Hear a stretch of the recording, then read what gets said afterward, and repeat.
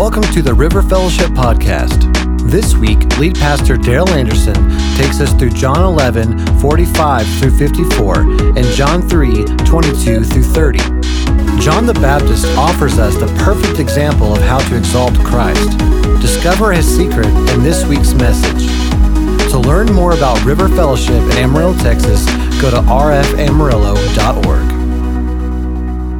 Before we talk about how do we exalt Christ, I want to talk first about how we do not exalt Christ. What will keep us from exalting Christ, how not to exalt Christ, if you will. And I want to pick it up here in John chapter 11. We'll pick up the story in verse 45. My translation starts with therefore.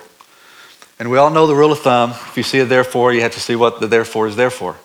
So you look up the very few passages in front of it.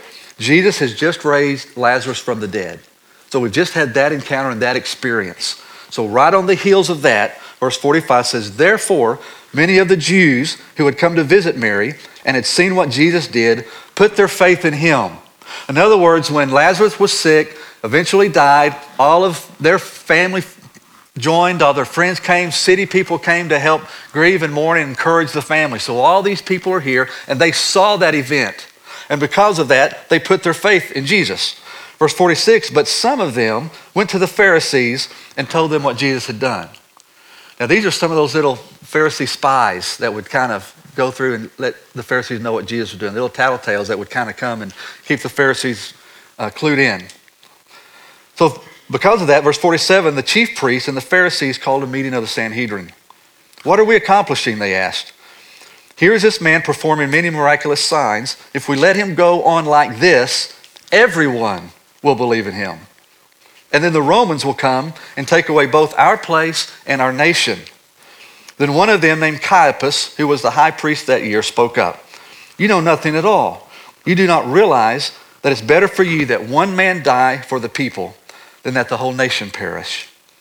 He did not say this on his own, but as high priest that year, he prophesied that Jesus would die for the Jewish nation. And not only for that nation, but also for the scattered children of God, to bring them together and make them one. So, from that day on, they plotted to take his life. Verse 54, therefore, we see it again. Why is that there? Because of verse 53. Because the Pharisees were plotting to take the life of Jesus, therefore, Jesus no longer moved about publicly among the Jews. Instead, he withdrew to a region near the desert, to a village called Ephraim, where he stayed with his disciples. The key passage here for me is verse 48, where the Pharisees say, if we let him go on like this, everyone will believe in him. Then the Romans will come and take away both our place and our nation. Now, on the surface, when we first read this, on the surface, it appears that the Pharisees are concerned about the Jewish nation, that they're concerned about the Jewish people, that they don't want the Jewish people to be erased from the face of the earth, that they have a concern for the nation. But when you keep that in context to what's going on in other passages of Scripture, I think there's a much more egocentric thing taking place here. I think the Pharisees are concerned about their place in the nation. They're concerned about their role and their place in the temple. Because religiously speaking at this day, especially Jewishly speaking, the Pharisees were the in group. They were the cool kids. They were the elite.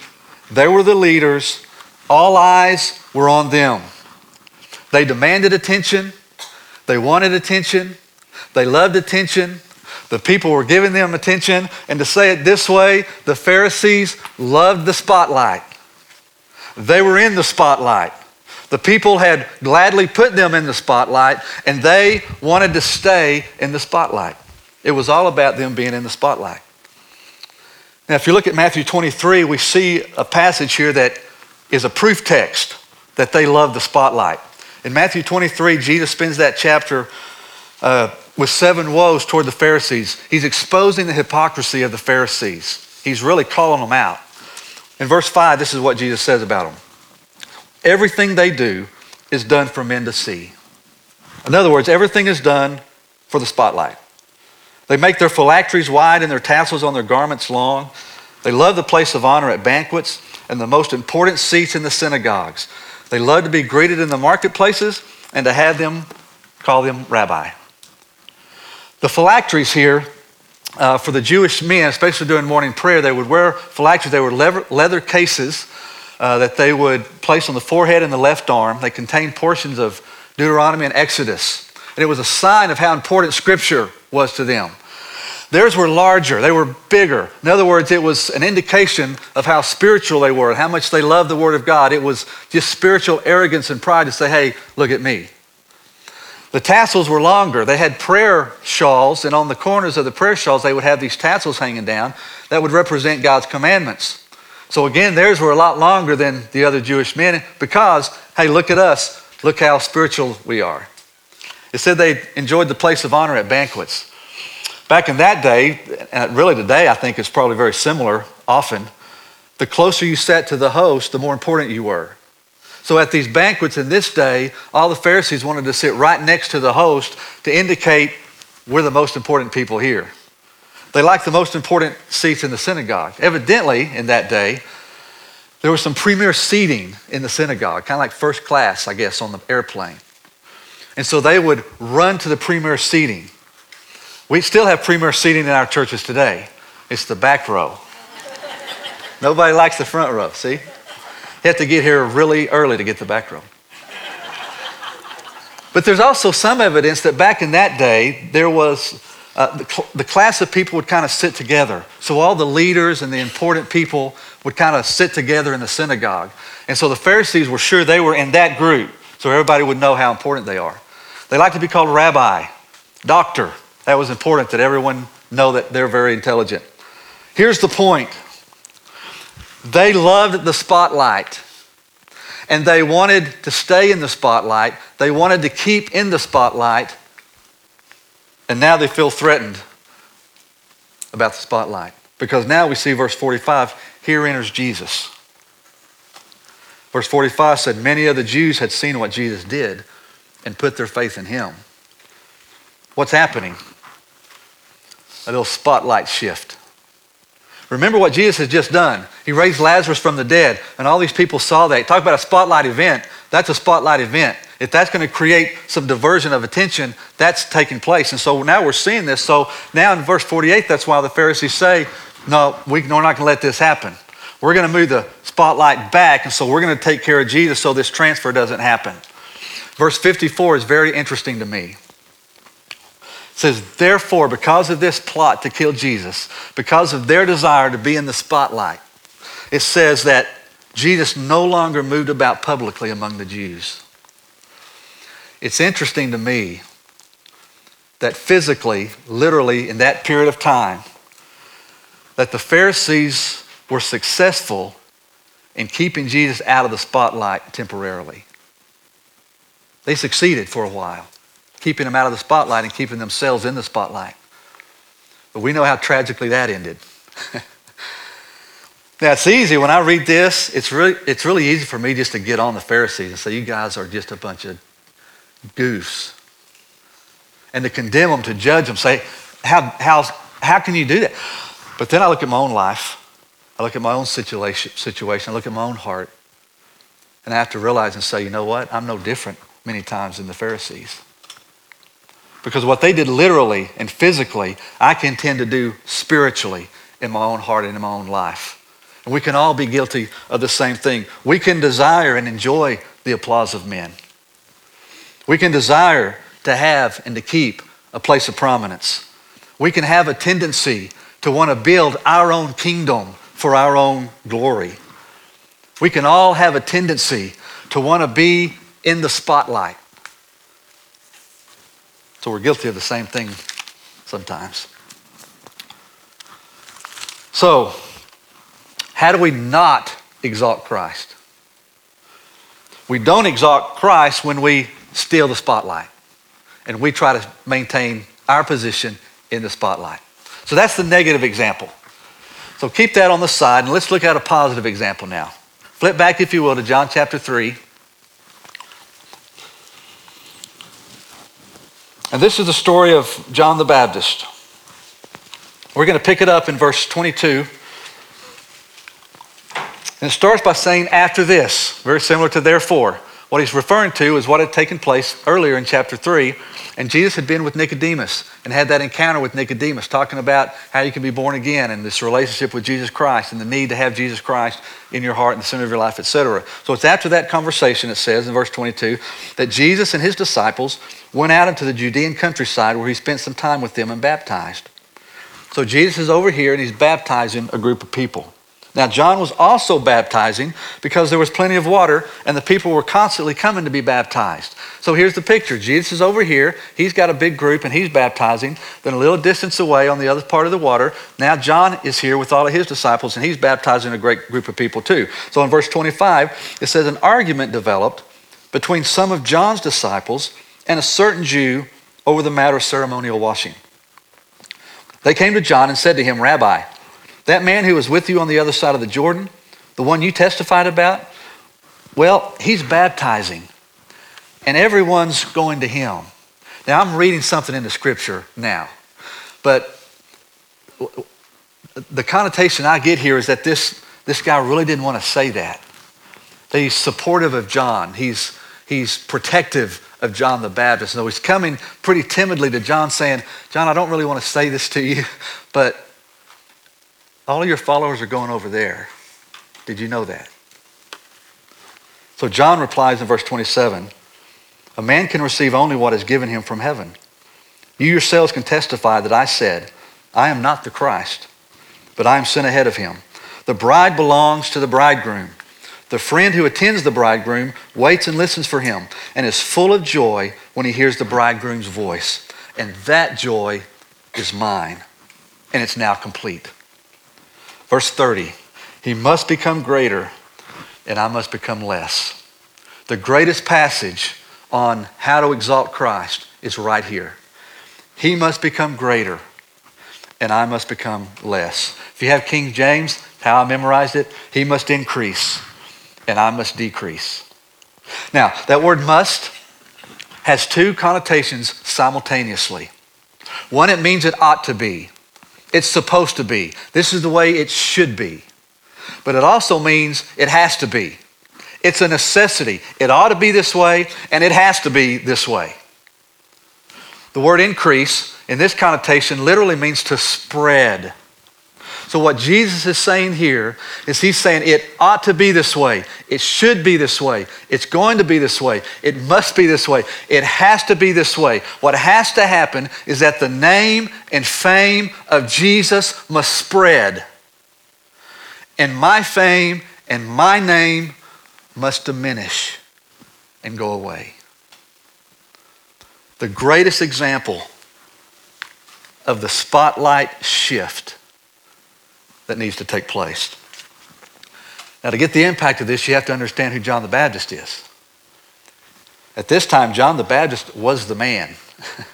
Remember, his mother Elizabeth and Jesus' mother Mary were relatives. So Jesus and John were relatives.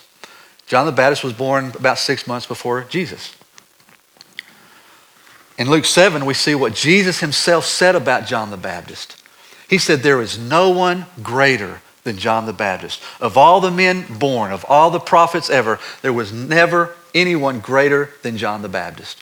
We see here in verse 23 that the people were constantly coming to John the Baptist to be baptized. John the Baptist had his own disciples. He had his own followers. Verse 26, he's being called rabbi. He is a teacher at that time with his following and with his students and his disciples.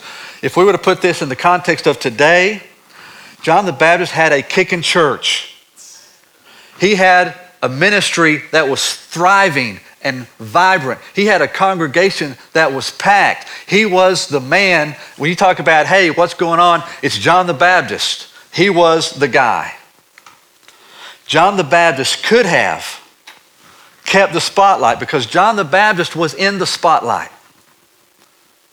And he could have been just like the Pharisees, and when Jesus came on the scene, he could have said, no, I'm going to steal the spotlight too. What did John the Baptist do? He said, no, Jesus is the one in the spotlight, and I've got to get as far away from that as possible. Why did he do that? What was the motivation for John the Baptist to give over the spotlight to Jesus? I think it's two things. He knew who Jesus was, and he knew what his role was. We see that in verse 28. He says first, I'm not the Christ. I'm not the one supposed to be in the spotlight. I'm not the Savior. I'm not the Messiah. I'm not the Christ. He is. And then he goes on to say, I am sent ahead of him. My role is to go before him. If you go to Luke 3, verses 4 and 5, we see that role. His role was to prepare the way for the Lord. His role was to draw all mankind so that they would see God's salvation through Jesus Christ. John the Baptist understood exactly who was the Messiah, and it was Jesus, and he knew exactly what his role in the whole scheme of things was, and that was simply one thing: point everybody to him. To be a preparer, so that when people saw Jesus, they were in a state of preparation that once they saw him, they would say, that's the Messiah. That's who I need. So, here's the principle for us. Here's the application for us. We exalt Christ the best and the most when we acknowledge and know who he is and we understand what our role is. When we really get that, when we're willing to walk in that, that's when Jesus Christ is exalted.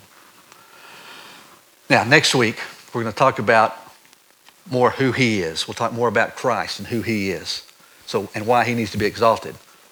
Now we're talking more about how. So let me close out with this final dynamic, and that is, what is our role?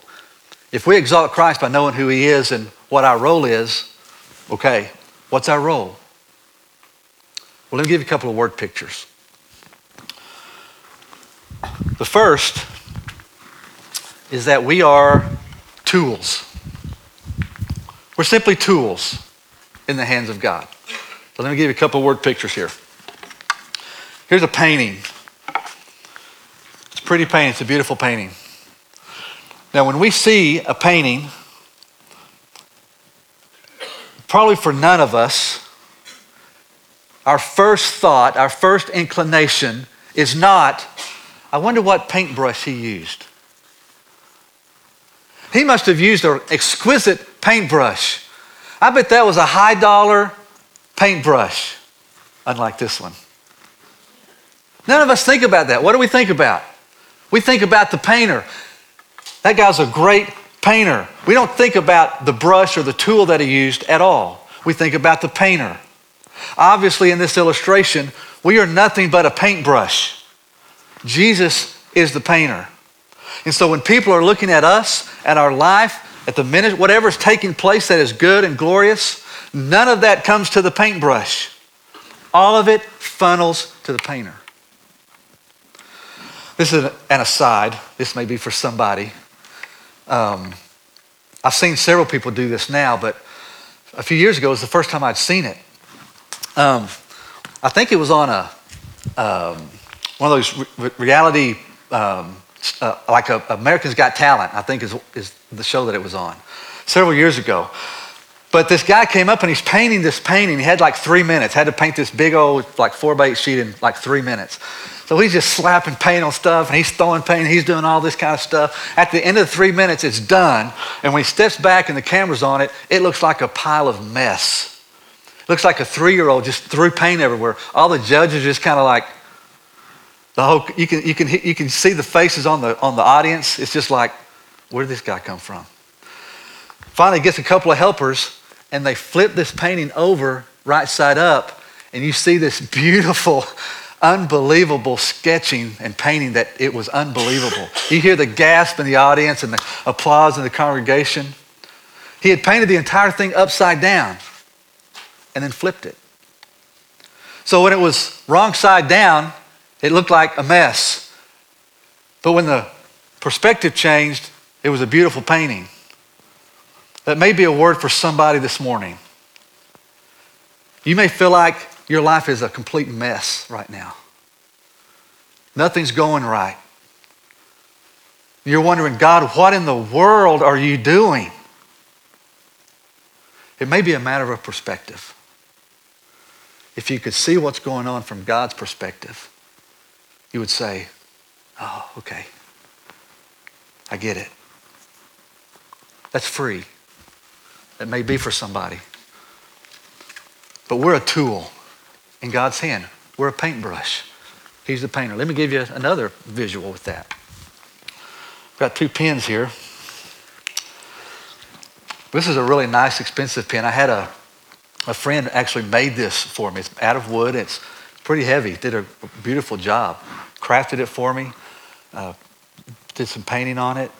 He even gave me a big wooden box that he made with my name on it. You know, to me it's priceless, but even just expensive, it's an expensive pen.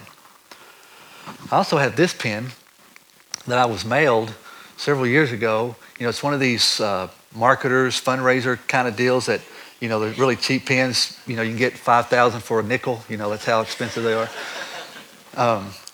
So I had this. But what's funny is I've used both these pens. They both write.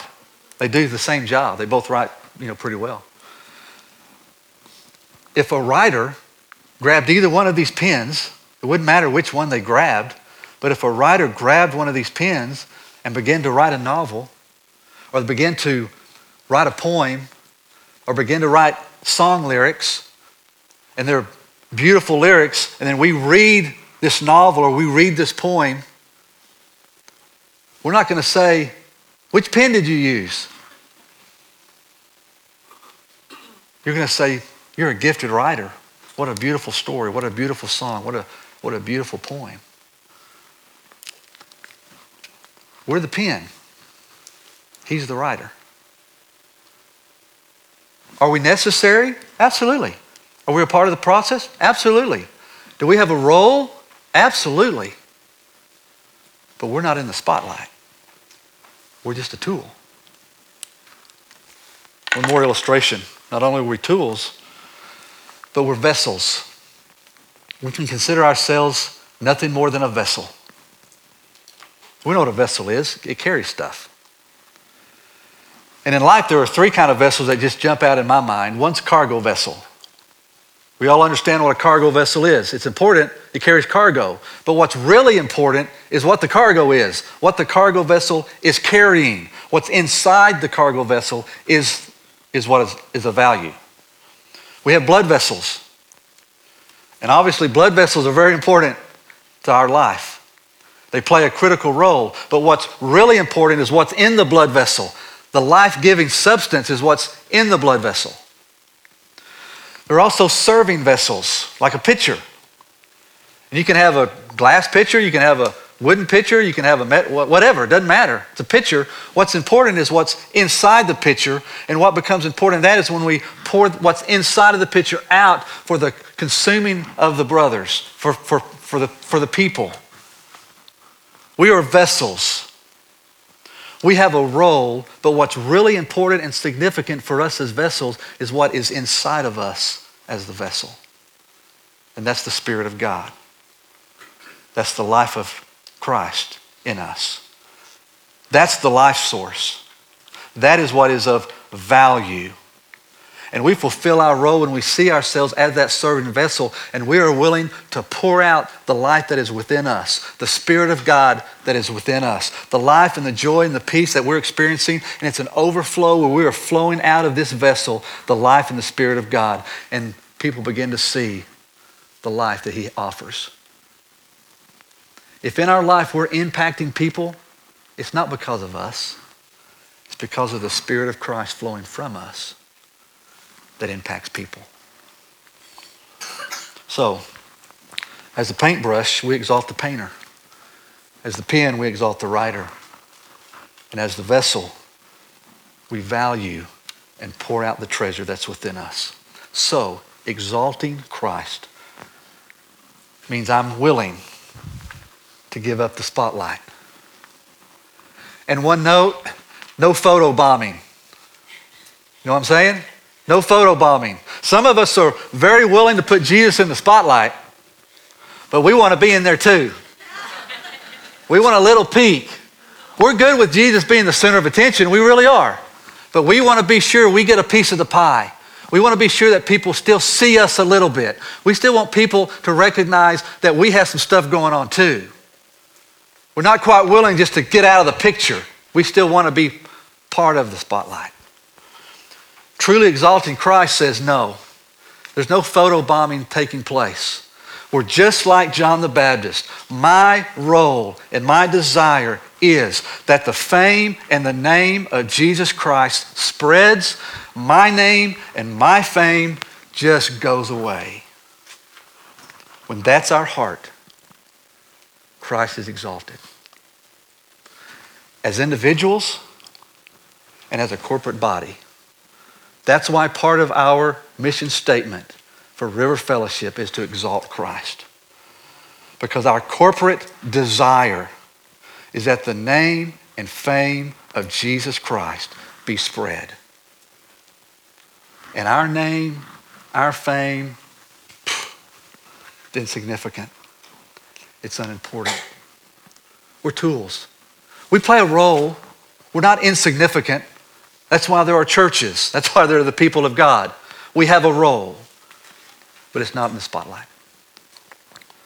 So may we be willing to be nothing more than tools in the hands of God. May we be willing to be vessels carrying the grace and the power and the love of Christ. May we be willing to receive zero applause, zero recognition. May we be willing to lay all of our plans and desires and goals and dreams at the feet of Christ for his to be fulfilled. Philippians 2:3 says, do nothing out of selfish ambition or vain conceit. May we do nothing that glorifies ourselves. May everything we do be to glorify him. May he be the one in the spotlight. Thanks for listening. To hear more messages or to learn more about River Fellowship in Amarillo, Texas, please visit us at rfamarillo.org. Thanks for listening. Have a great week.